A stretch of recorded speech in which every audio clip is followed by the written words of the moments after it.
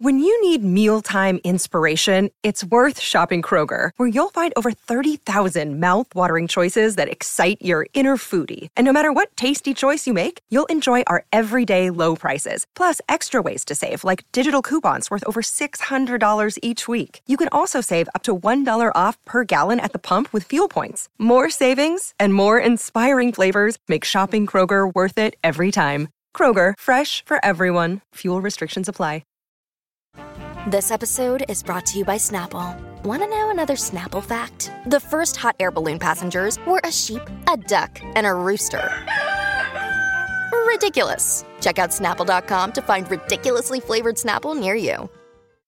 Hello, everybody. This is Marshall Poe. I'm the editor of the New Books Network. NBN listeners like to read books and buy them. So we thought we'd tell you that right now, our friends at Princeton University Press are having a remarkable site-wide sale. You can get 50% off books, including ebooks and audiobooks, with the code 50, F-I-F-T-Y, at checkout until May 31. You can save some real money on Princeton University Press books. I encourage you to go there and check it out.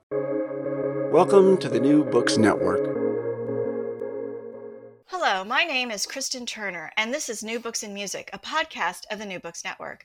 My guest is Alexandra M. Apolloni, author of Freedom Girls, Voicing Femininity in 1960s British Pop, published by Oxford University Press in 2021. Apolloni takes a case study approach to tease out many different strands of the nature of femininity in 1960s Britain, but she tackles much more than gender in this book. She also considers larger discourses of authenticity, race, sexuality, and class, which dictated and shaped the careers and the reception of the group of singers she writes about. In what is almost a group biography, Apolloni writes chapters on Sandy Shaw, Cilla Black, Lulu, Dusty Springfield, Millie Small, Mariana Faithfull, and P.P. Arnold. They are black and white, from around Britain, and in the case of P.P. Arnold, from the United States, and also from Jamaica. There's a singer from Jamaica as well. Many come from working class backgrounds, and all were very young when they first gained national attention. While most of them have an international following, their careers were rooted in the UK, but the music they sang was fundamentally influenced by the music of Black Americans. Apolloni carefully separates and interrogates the maelstrom of identity, music, political agendas, and meanings that surround these women. Thank you for joining me today, Alexandra. I look forward to talking to you about this really thought-provoking book. Thank you. I'm glad to be here, and thank you for that wonderful introduction. How did you come to the topic of this book? So I came to this topic as a singer. So I studied classical voice as an undergrad, and in my teens as well. And something that happened to me several times during the course of those years of studying singing is that my voice teachers would often suggest that I sing arrangements of African American spirituals. I am a white woman, and so when they were making the suggestion to me, there was often this sort of implication that there was something about my voice that lent itself well to that particular genre of music. And because it's not a genre of music that is associated with my background and my cultural upbringing, I was this kind of raised a flag for me. And I was sort of interested in thinking through, like, what was it about the sound of my voice that they thought, lent itself well to Black music. Around the same time, I had the experience of hearing Dusty Springfield sing for the first time. So she was kind of the singer who brought me to this project. And I had an experience which I think other people have had too, which is they heard Dusty Springfield singing Son of a Preacher Man, assumed that she was a Black American singer, and then were surprised to discover that she was in fact white and from England. Not everybody has understood her voice in that way. Not everybody has made those same connections. But I was interested in kind of what was happening there, like what was happening that moved people to essentially hear race in Dusty Springfield's voice in that particular way. So that was kind of my way in. I wrote a paper when I was still an undergrad that kind of planted some of the seeds for this project. It became my dissertation project.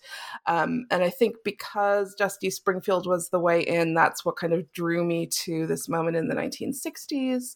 Kind of using her as the sort of door led me to these other singers who also, the questions about race and their singing style were not quite the same, but they were kind of like interconnected.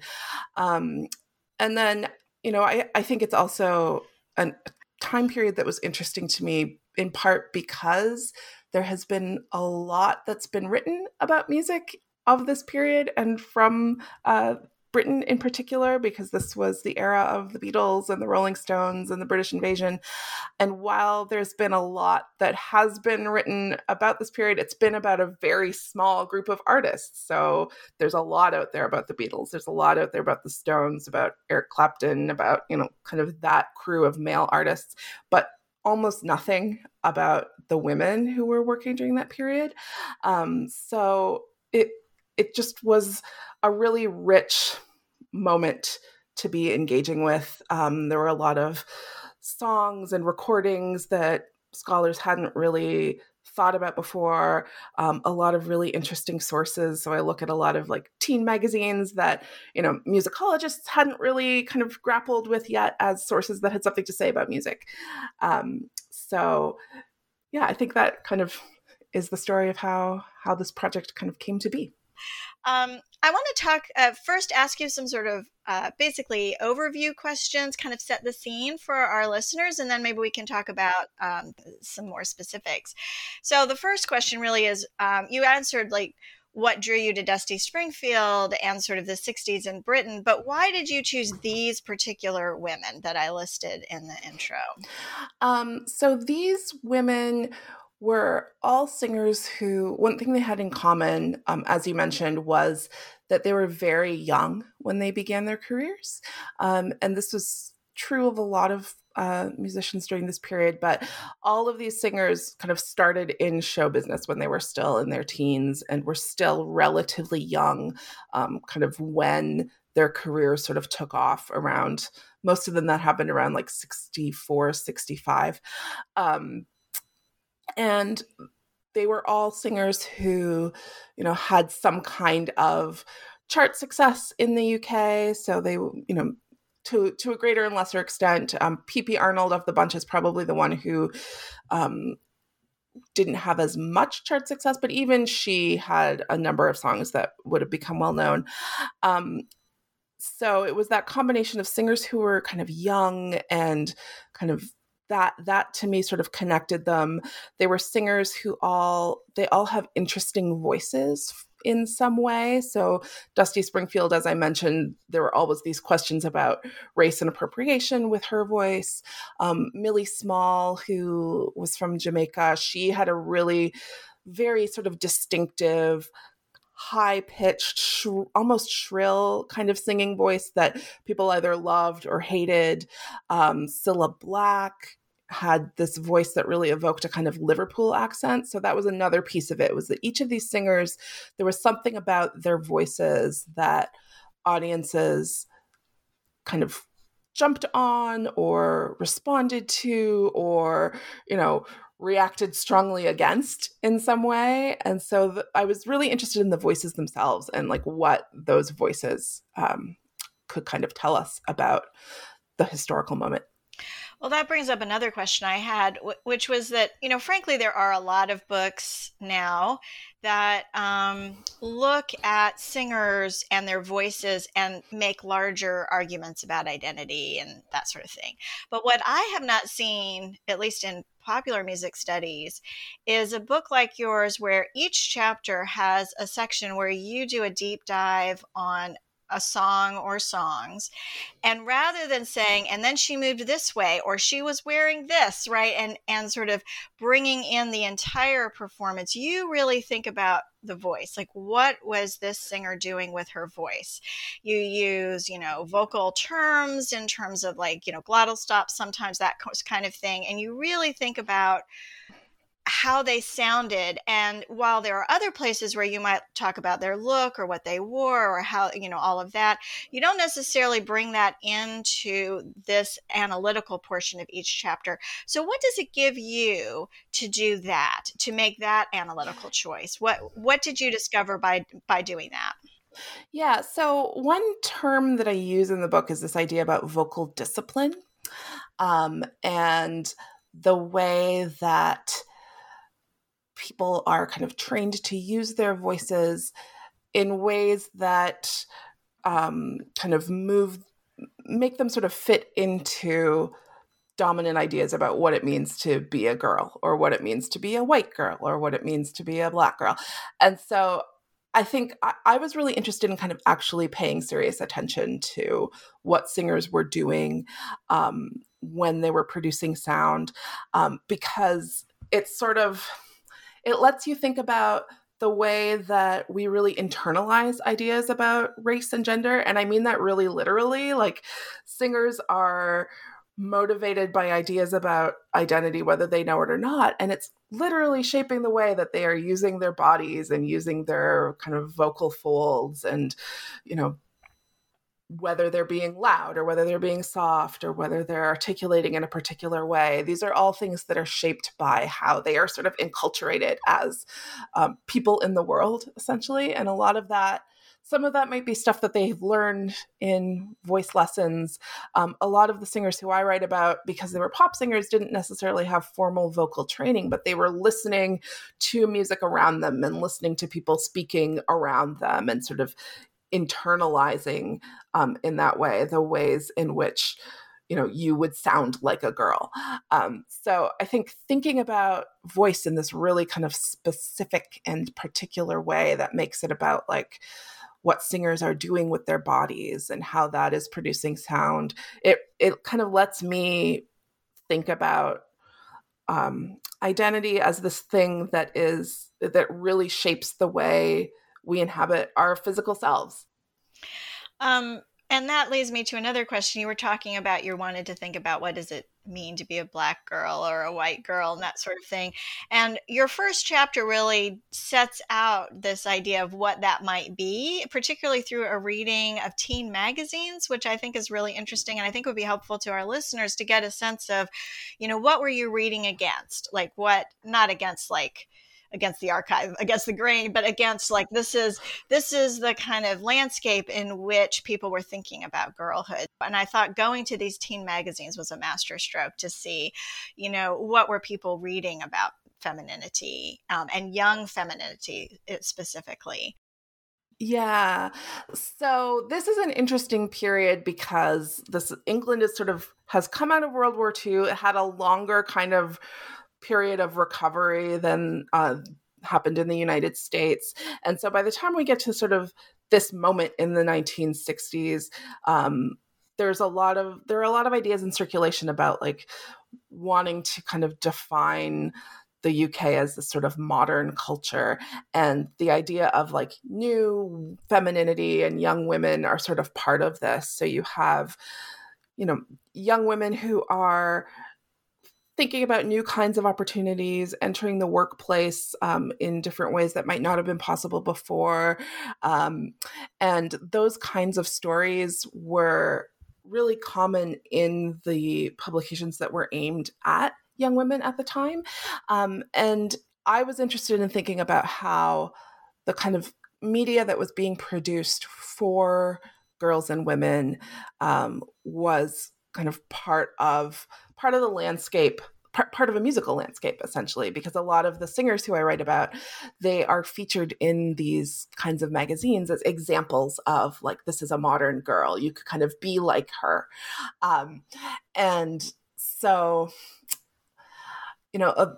a lot of the magazines and papers that I was looking at, like I said, they have all of these stories about girls kind of going from rural areas and kind of moving to the big city and taking on, modern jobs, working as secretaries and models and, kind of moving into this kind of really vibrant sort of youth culture. And girl singers like Lulu, like Cilla Black, were also kind of, their stories were narrated in a very similar way. So with Lulu, it was, she left Scotland and moved to London and, had this career as a musician. Cilla Black, she kind of was discovered in Liverpool and also made this move to the big city. And, a lot of the stories in these publications for girls would talk about, what their lives were like, kind of living in their own flat for the first time, what kinds of clothes they were wearing, what sort of social life they had. And so I think thinking through how that affected how people understood their music was a piece that I was kind of interested in exploring. And I think these ideas about like your modern and your independent are kind of shaping the kinds of music that they were making in some ways. So Lulu, for example, she really struggled to kind of define herself as somebody who was sort of independent and could sort of stand on her own, because she had this portrayal in the media as being very sort of young and kind of almost childlike. So you see these stories that are coming out about her where she's kind of struggling to sort of define herself as somebody who is kind of grown up and modern and an adult. So on the one hand, we have kind of what society expected of girls, right? That they were encouraging them to be modern, but maybe not too modern, to be independent, but maybe not too independent. And these singers were having to negotiate this transition period where women were being encouraged to leave the home and to have some kind of independent life, but of course not to be too independent and not to leave the home for too long and that sort of thing. So that's sort of where these young women were sitting. But the other thing that I think you do well in this book that I think would be nice for our listeners to sort of hear before we go into more specifics is you talk about the sort of the pipeline or the British system of the business practices and the British musical entertainment system that basically found these girls and run them through this kind of system, this pipeline that gets them from being discovered in some way or brought into the recording studio to spitting out a record and the attendant publicity on the other end. And you really do talk a lot about how that system is not necessarily one that takes care of any artist, but certainly not of girls, right? And can you talk a little bit about just like what are the girls that you're talking about? And I am using girls on purpose because they, when they start, these are all young people, 14, 15, 16 years old. What are they up against? What are they having to negotiate as they enter this system? Yeah, this is a really good question that kind of, I think, helps to kind of flesh out what the landscape looked like for them. So I think one nice way to answer this question is to look at like a specific example of a singer. And I think one whose career really reflects this really well is Sandie Shaw. So her kind of arc really shows how these girl singers were being kind of brought into the music industry at a moment when there was a real premium placed on music that was exciting, that was youth-oriented.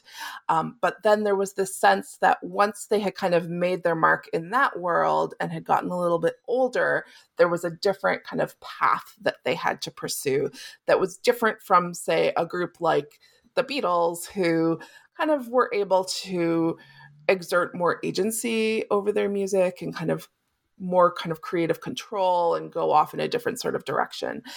So if you look at somebody like Sandie Shaw, she has her first hit when she's 17. It's very much positioned as a kind of youth pop hit. But as she's like getting older, and I'm talking about like she ages like a year.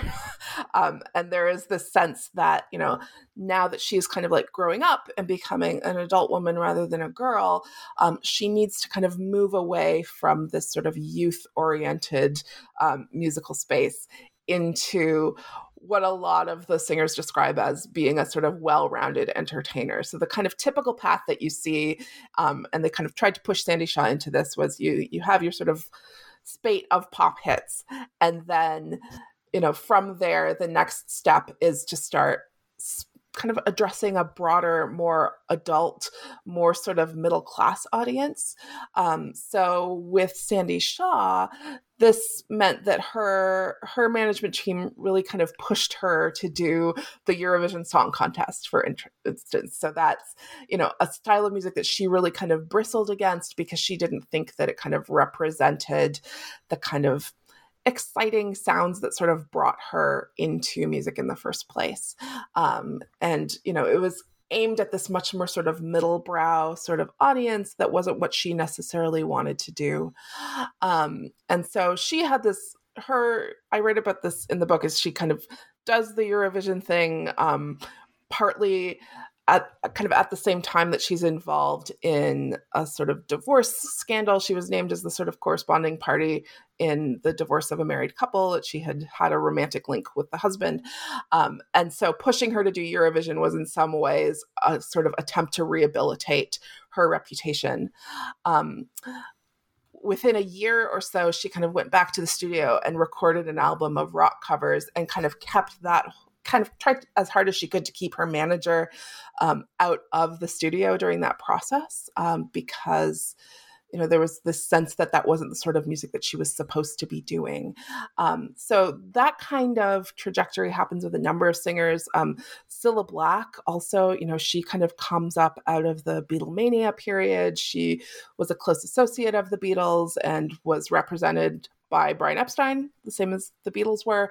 But she has a really different career trajectory. They kind of pushed her into television and variety performance.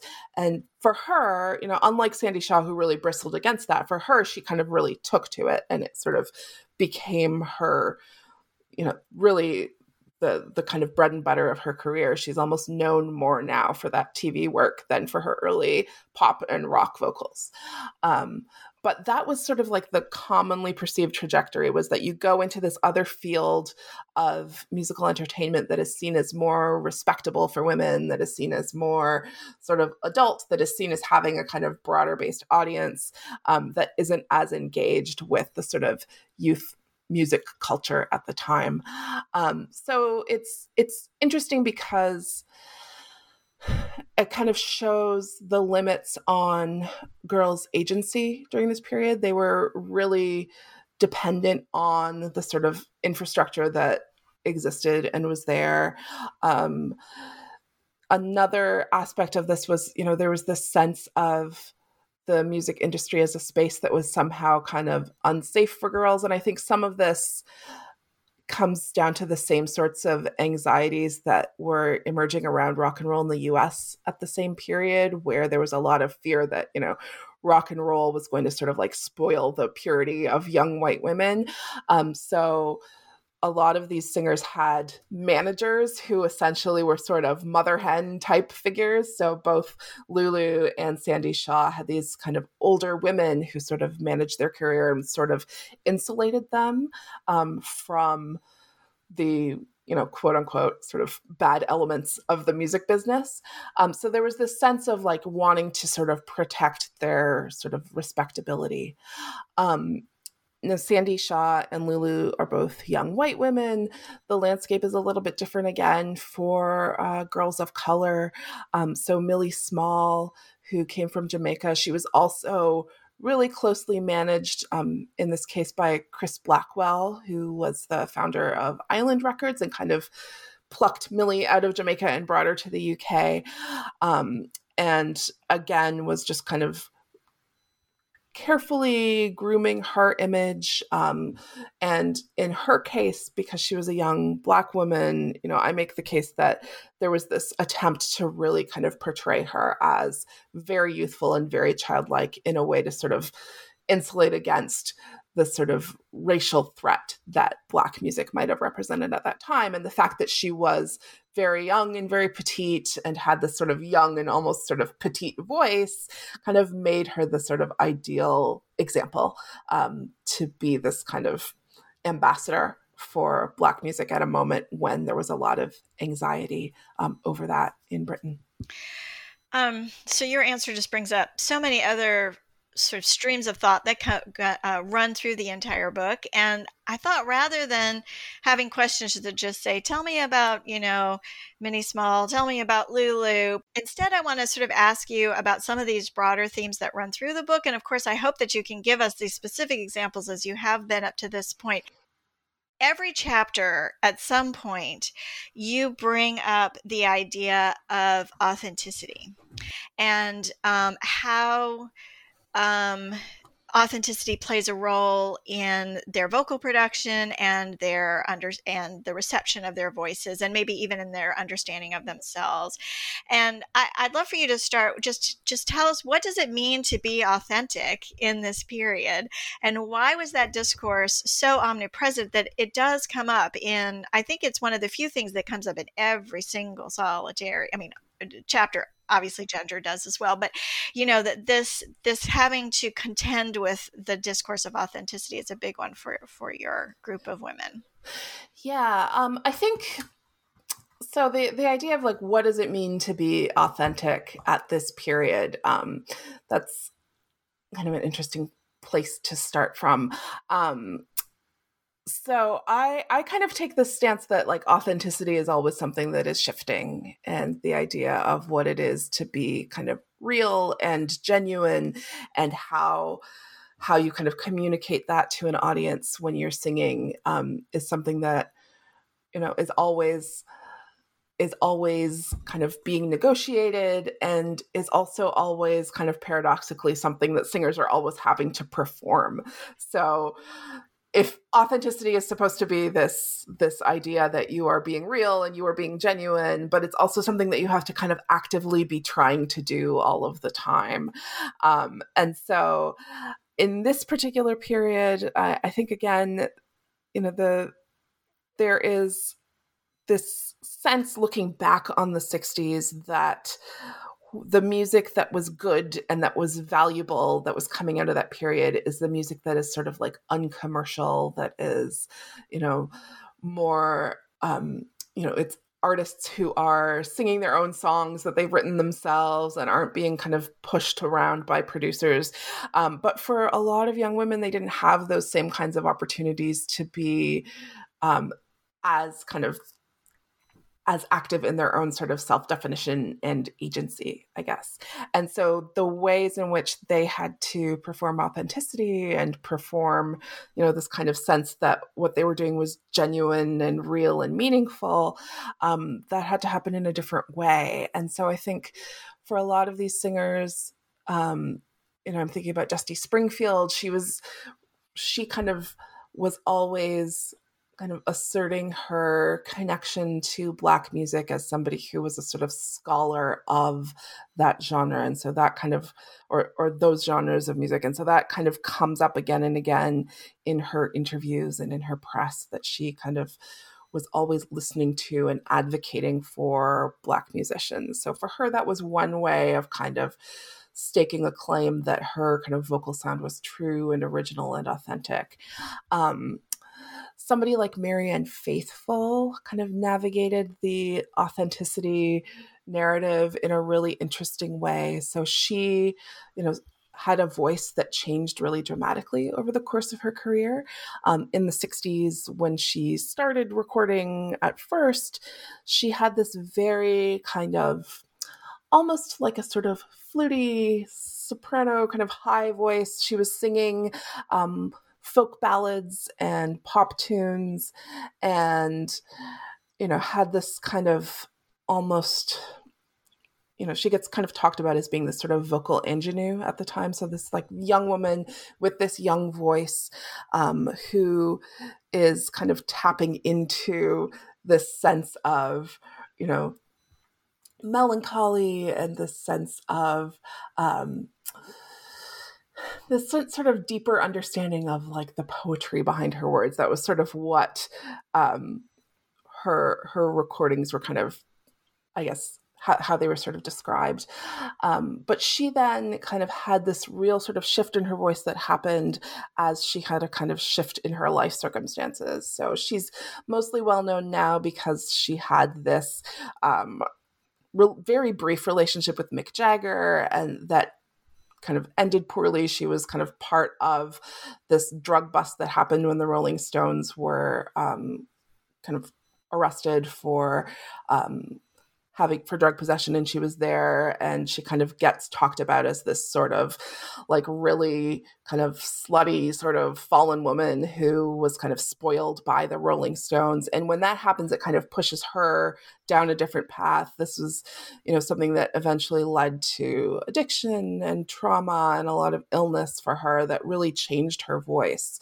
And so with Marianne Faithfull, there is this kind of trajectory that happens where, in subsequent years, like her young kind of folky ingenue voice kind of gets taken up later on as being this sort of like, kind of almost like that was like not necessarily her true voice. And then she kind of experienced trauma and her voice changed. And this new voice that she has that is sort of sounds like it's been through kind of damage and pain is the more authentic version of her voice. So this is also something that you see where for women to be sort of taken seriously, it's almost as though there has to be this kind of experience of pain and challenge and trauma. And this isn't just for women, obviously, but I think it's particularly acute in these cases where you have sort of pop singers who, if they want to continue to be sort of taken seriously, have to kind of reinvent themselves. And this kind of story of pain often becomes the linchpin for that kind of new self-invention. Well, this answer, brings up a lot of thoughts, and maybe we'll start with the last one, since you ended with this idea of, sometimes women need to be seen as having overcome something. And so I noticed that in a lot of cases, two things were happening. One is their origin stories were all about overcoming, like rags to riches sort of thing. So we have this working class or difficult upbringing that then they are reborn as successful musicians. Or again, as you were talking about with Marianne Faithfull, and there's a couple of others as well, who have something traumatic happen to them over the course of their careers, which then they must overcome. And one of the things that I valued from your work is you brought up Robin James's ideas about resilience and talking about how the idea of resilience is valued only so long as you overcome the thing and the way that you overcome it allows you then to become part of the capitalist system. Like you can make money, or you can for you or other people, because either on the back of your resilience or because of your resilience has allowed you to enter capitalism. So I'd love for you to talk some more about, maybe expand on that, what you started with Marianne Faithfull, on the ways that this idea plays out in the in the origin stories and in the lives of so many of the women that you study.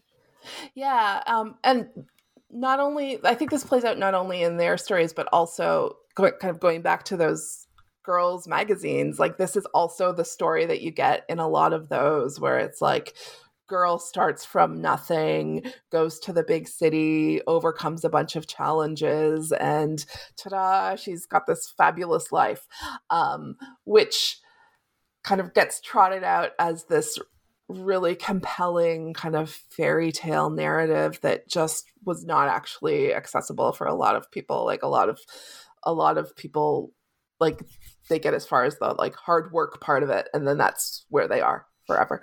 I think what's interesting about this particular narrative is the way that it picks up on the idea that a lot of the women who I wrote about in the book kind of were portrayed as being ordinary girls who went on to become something sort of extraordinary.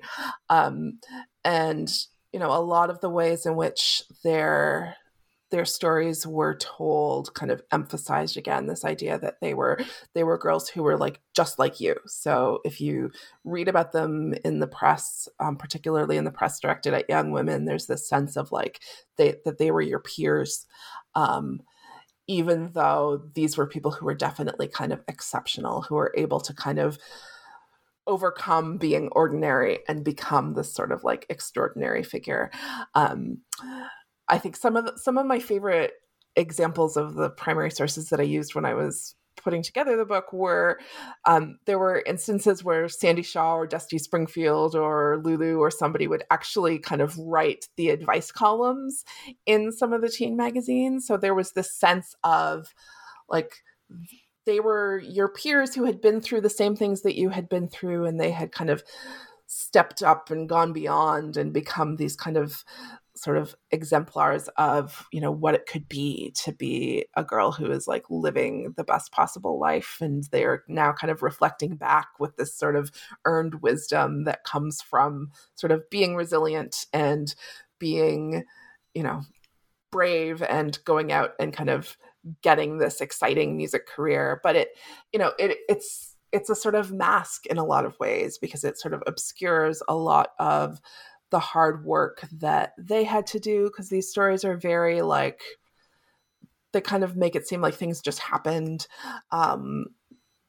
They kind of hide a lot of the sexism that is going on in the music industry as well, and the sort of the ways that decisions were being made that, you know, weren't necessarily in girls' best interests. So like, I always think of like Marianne Faithfull's story of getting signed to a record label was that Andrew Oldham, who was the Rolling Stones manager, saw her at a party and decided to give her a record deal because she had enormous breasts. Like, that's the story.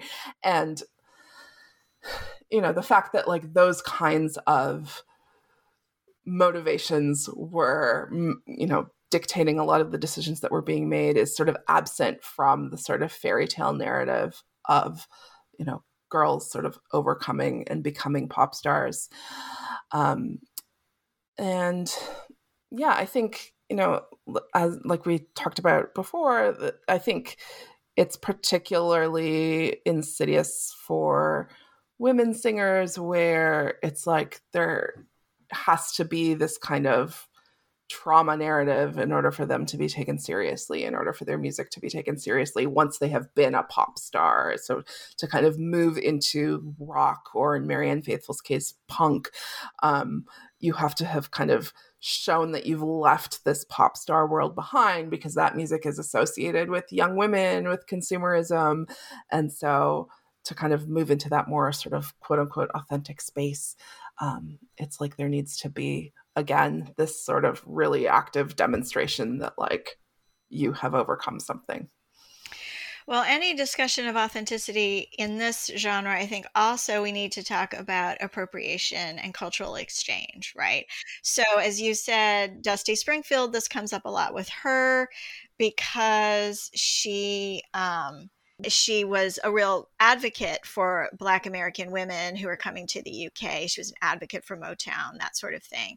But, you know, writ large, the whole industry, the whole pop industry in the UK was fundamentally based upon the music of Black America. And I'm wondering how, you know, how do you disentangle, how do you understand this incredibly complicated thing that's happening between you know, Britain and America, white and Black? And, you know, maybe I can direct you a little bit towards, you know, this wonderful discussion you have of Dusty Springfield, where you make it very clear that it is not enough to say, oh, she's the white girl with a Black voice, right? That is reductive and overly simplistic. And so can you talk to me a little bit about how you see, you know, what's going on in that continuum between appropriation and exchange between the two countries and between races? The Dusty Springfield example is such a complicated and thorny one to talk about, because, as you say, she was really trying to position herself as an advocate and as a supporter and as somebody who was kind of elevating Motown artists, and then also many of the other Black singers who she collaborated with. But at the same time, she's working in an industry where, you know, appropriation is kind of the order of the day. And, you know, she's always going to be, her ability to kind of do good is always going to be limited by the institution in which she is working. And, you know, I think there's some interesting kind of back and forth between her and journalists and other people on the sort of the question of her voice. And she really at various times kind of pushed back on the idea that she had a kind of Black voice. But, you know, at the same time, like, it's clear that people sort of still heard it that way. So it's like, no matter what she tried to do and no matter how much she tried to advocate, you know, she's still working within this system where, you know, we hear certain kinds of vocal inflections and vocal gestures as sort of being quote unquote Black. People are always going to kind of notice the sort of novelty of the white singer who is kind of using those kinds of vocal gestures. And so it's like there's kind of only so much you can do. And then she also kind of really sort of idealized Black soul music. And, you know, when she ultimately went to the United States to record an album in Memphis, that turned out to be a really kind of disillusioning experience for her, because she realized that this kind of like racial utopia that she had envisioned wasn't really possible. She found that she, you know, wasn't as kind of comfortable recording in that setting as she had hoped she would be. And so that was a really kind of difficult experience. And I think too, you know, you also see how, because she was sort of the face of her collaborations with Motown, so she does this television special in '65 with the Motown Revue, she's really the face of it. So she's singing with Martha Reeves and the Vandellas, and there's giant pictures of Dusty Springfield's face behind them. And so, you know, she at that point was more famous in England than they were. And so it's, again, she's trying to be an advocate, but at the same time, you know, she is still sort of like the face. And so I think it really just shows how, you know, we need to be sort of critical of the systems in which we're working, but we also have to kind of see that, you know, that as kind of white folks, there's only like so much that, you know, we can do when we're working within a racist system. And so, like, how do we kind of step back, and how do we like actually do things that are going to elevate, in this case, Black musicians, without kind of overshadowing? It's a really kind of difficult line to walk. I think the other artist whose trajectory kind of really shows how this kind of operated at this period was P.P. Arnold, she's a Black singer from Los Angeles who came to the UK as part of the Ike and Tina Turner Revue. She was one of the Ikettes and sang backup for Ike and Tina. And she ended up staying in the UK, and she signed to Immediate Records, which was the record label that Andrew Loog Oldham, who had worked with the Rolling Stones previously, had founded. And this was a case where she was really highly sought after because she was sort of seen as representing this kind of like authentic voice of Black America. And when the record label was sort of at its peak, you know, she was a kind of hot commodity for them and she was taken care of. But then the label ended up closing and she was essentially just sort of cut loose. And so there was this sense there that like her voice was sort of valuable and her work was valuable, but only up to a point. And, you know, she then found herself kind of navigating the sort of music industry on her own without a support network. And, you know, I think it also shows how those kind of systems of appropriation kind of operated in kind of that direction as well, for how they kind of created conditions where Black artists had to kind of had a much more difficult time kind of navigating the music industry than many of their white peers did. Like she just kind of she talks about this as being sort of like the dark time in her career where she was just sort of left to kind of fend for herself after having been portrayed as the sort of feminine voice of this record label, when they were kind of really trading in on the kind of cultural cachet that her voice brought to them because it was the voice of a Black woman. Well, and you know, just shows how these systems are not, they're not set up to be navigated by yourself, right? That the artist needs it, particularly, as you say, non-white artists, whatever, the ethnic background or racial background is. When you have a system that is dominated by white people and the norms of white relationships, if you are not white and you don't have someone who's sort of shepherding you through that, it becomes extraordinarily difficult to maneuver through them. And I think her example is one that shows that it's not set up to be navigated by yourself. As I said, it's not like a conveyor belt, and like once you're plopped on it, it's just going to take you from place to place. Like, it's not that simple. Exactly. And I think like the irony is that like there's this sense that like a lot of the male artists were these kind of lone iconoclasts who did navigate it by themselves, when that's not actually true. They were part of a community that elevated them and kind of made it possible for them to succeed. So the other thing that comes up, I'm still thinking about your very first answer, actually, is this idea of sexuality and respectability, right? That any woman, I think, who is in the public sphere has to deal with this. Like, that how sexy is too sexy, how respectable is too respectable. How do you navigate that? And I think for Black women, this has more minefields than for white, but also for young women, I think in some ways it has more minefields for them than someone who's, say, in their late 20s or 30s, when they are sort of fully developed as women.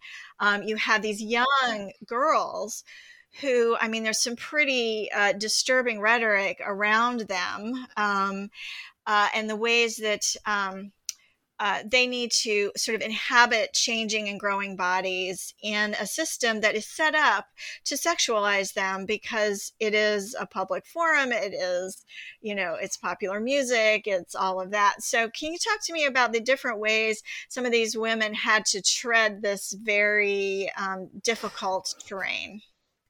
Yeah. So I think for a lot of them, it was like walking this line between, I need to be exciting and novel and therefore, embody this kind of new sexual freedom that we're seeing because it's the 60s and that's what's going on, versus I need to also kind of walk the line and, make sure that I am not too sexual. I think Lulu's story for me is always the one that exemplifies that really well, because, she's 14 when she has her first hit. And that's extremely young. Within a couple of years, you see her in interviews talking about how she feels so constricted by this sort of youthful image that has been established for her. She feels like she can't break out of it. And in her memoir years later, she talks about feeling like she really talks about it in terms of like feeling like she was trying to be preserved in amber as this sort of like virginal figure. So with her, there was this kind of attempt to kind of lock her into this really sort of respectable, youthful, virginal image that she felt made it harder for her to move into the direction of rock and roll. For other singers, you kind of see a lot of like really, so with Lulu, she talks about that kind of feeling really penned in by that.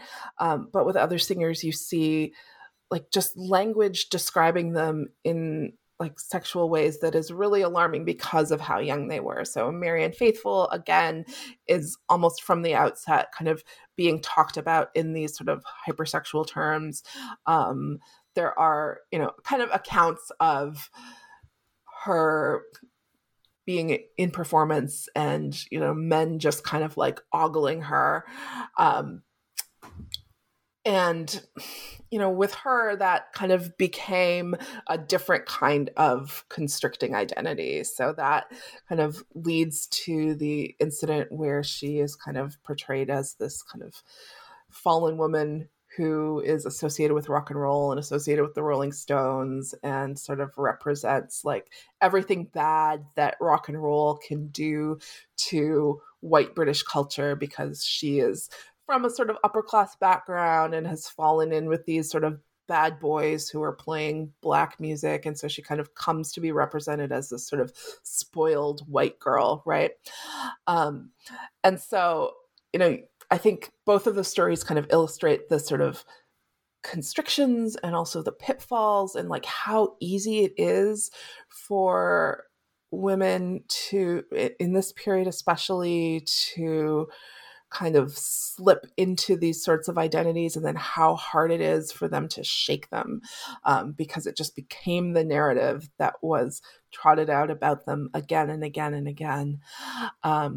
Lulu's story, I find some of the pieces that were written about Lulu in the 60s, I actually find kind of, they're a little bit sort of, I don't know that they're funny, but like she talks about at one point wanting to change her stage name from Lulu to Louise so that people will think that she's more adult. She eventually kind of gets married fairly young to Maurice Gibb from the Bee Gees. And so their wedding is kind of splashed all over the music papers. And when that happens, the sort of tone of her coverage sort of shifts, and she talks a lot about like, now she's an adult and she's married and she has this kind of like different kind of an adult life. And so for her, shaking that sort of youthful, virginal image sort of meant moving on to this other kind of socially acceptable stage of womanhood. So I think those two stories taken in parallel are just really interesting illustrations of the sorts of pitfalls and then the sorts of kind of just really, again, sort of restrictive and limited sorts of paths that a lot of these girls found themselves dealing with.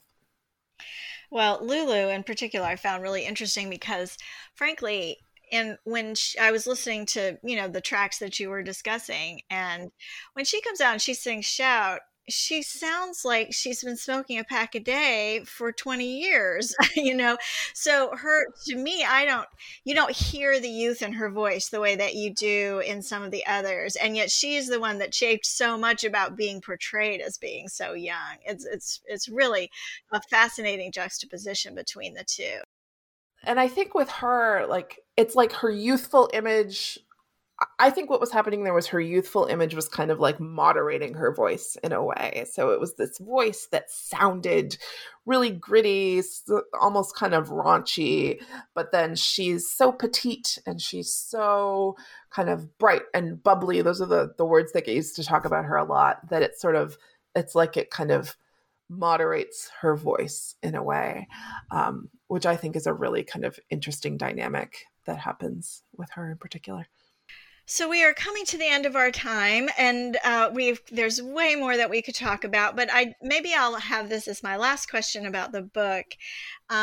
Several of the singers that you profile, you bring them to close to the present and sort of what happens to their career in the 21st century. One of them is Marianne Faithfull, and you appended something that you must have written right before it went to press, based on when this was published, about Marianne Faithfull, who almost dies of COVID. And of course, since we are still dealing with COVID and trying to figure out how to navigate COVID, you wrote so movingly about how it affected you to hear of this latest health challenge, and the fact that at least when you wrote this, she was saying she might not be able to sing again because of the effects of what sounds like long COVID. So can you talk to me a little bit about sort of the third acts of these women's lives, and particularly Marianne Faithfull, and why it affected you so much to hear about her experience with COVID? Yeah. Well, I think in that case, so she did end up releasing an album shortly after I wrote that section, but it's an entirely spoken word album. So she's reading poetry overlaid over these kind of beautiful musical arrangements. And I think what really affected me in kind of learning about her kind of experience with COVID was that, there's a way in which there's a direct line that you can draw from what happened to her in the 60s to the fact that she got so ill during the pandemic, because, she experienced addiction. She experienced a lot of traumatic health issues because of the way that she was kind of chewed up and spat out by the music industry in the 1960s. That, I'm kind of speculating, but it would not be surprising to me if those kind of made her particularly vulnerable to COVID today. And so I think that story in particular kind of shows how the things that were happening then and the ideas about music that were coming out of that moment in the 1960s have these kind of long-lasting ramifications. In this case, potentially very literal material kinds of ramifications. All of the singers, almost all of the singers in the book, kind of have continued to perform. Sandy Shaw briefly left music, became a therapist, and then she had a sort of renaissance in the 80s, and she recorded with the Smiths, who kind of were tapping into her sort of 60s past as this sort of melancholy, sort of moody girl from the 1960s. Cilla Black, like I mentioned, had this really long television career, but she became this very kind of fraught figure where, she was so associated with this sort of almost kind of lowbrow, almost schlocky kind of television entertainment, variety shows. She hosted this show called Blind Date for many years, which was this sort of dating reality show that a lot of her musical stuff kind of gets obscured. And then she also, she became quite conservative later in life. And so there's also this sense that she had kind of betrayed her sort of working class roots because she kind of went in that sort of conservative direction, particularly during the Thatcher years. P.P. Arnold, I think, is a particularly interesting person to kind of track into her current stage of performing. So she's very, very active still. Before the pandemic, she was very active in performing live quite frequently. She just released a memoir that I'm very excited to get my hands on and read. But she was able to kind of recover the rights to a set of recordings that she made in the late 60s that had kind of been shelved when Immediate Records went under. And so she re-released that album, or released it for the first time. I guess it was in 2017, 2018. And I write about this particular record in the book. It's called The Turning Tide. And it's this really interesting kind of time capsule that was kind of never heard until very recently. And so she's the sort of press coverage of that album has been, again, a kind of interesting engagement with sort of resilience narratives and this idea that she had to sort of overcome all of this hardship. And now she's kind of got this triumph of an album that she's finally been able to get out. So they've all had sort of interesting post-60s careers in different ways. Millie Small did not really record a lot after the 60s. And, Dusty Springfield, of course, kind of continued recording and performing until her death in 1999. She, of course, is this sort of queer icon and sort of diva figure. And she had a kind of comeback when she recorded with the Pet Shop Boys in the 90s. Well, it's certainly a very diverse and sort of every way you can think of group of women that you bring together in this book. It has been a project that, as you said, you've been thinking about in one way or another since you were an undergraduate. Now that this book is out, what are you working on today? So I have two projects that I'm working on. I don't know what they will be, if they will be books, if they will be articles or what. One is looking at the work of a music writer named Dodie Smith. She shares the same name as the author of 101 Dalmatians, but they are not the same person. But she is a writer who came to the United States and Canada from England in the 1960s and had a really interesting career writing for the Underground Press. And then she was David Geffen's assistant for a number of years when he was founding Asylum Records. So I'm doing some work on her work. And then I also have a sort of ongoing project about the singer Yma Sumac, who was a Peruvian soprano who came to the United States in the 1950s and is known for having this really kind of wide and impressive vocal range that she would use to evoke the sounds of nature, of birds, of earthquakes. But then also she was classically trained and sang opera arias. And so I'm kind of interested in her voice and thinking about, what the function of her voice in America in the 1950s. Those both sound fascinating. I look forward to seeing how they turn out. Thank you so much for being with me today to talk about this book. My name is Kristen Turner, and this is New Books in Music, a podcast of the New Books Network. I've been talking to Alexandra M. Apolloni, author of Freedom Girls, Voicing Femininity in 1960s British Pop, published by Oxford University Press in 2021. Thank you so much for joining me. Thank you.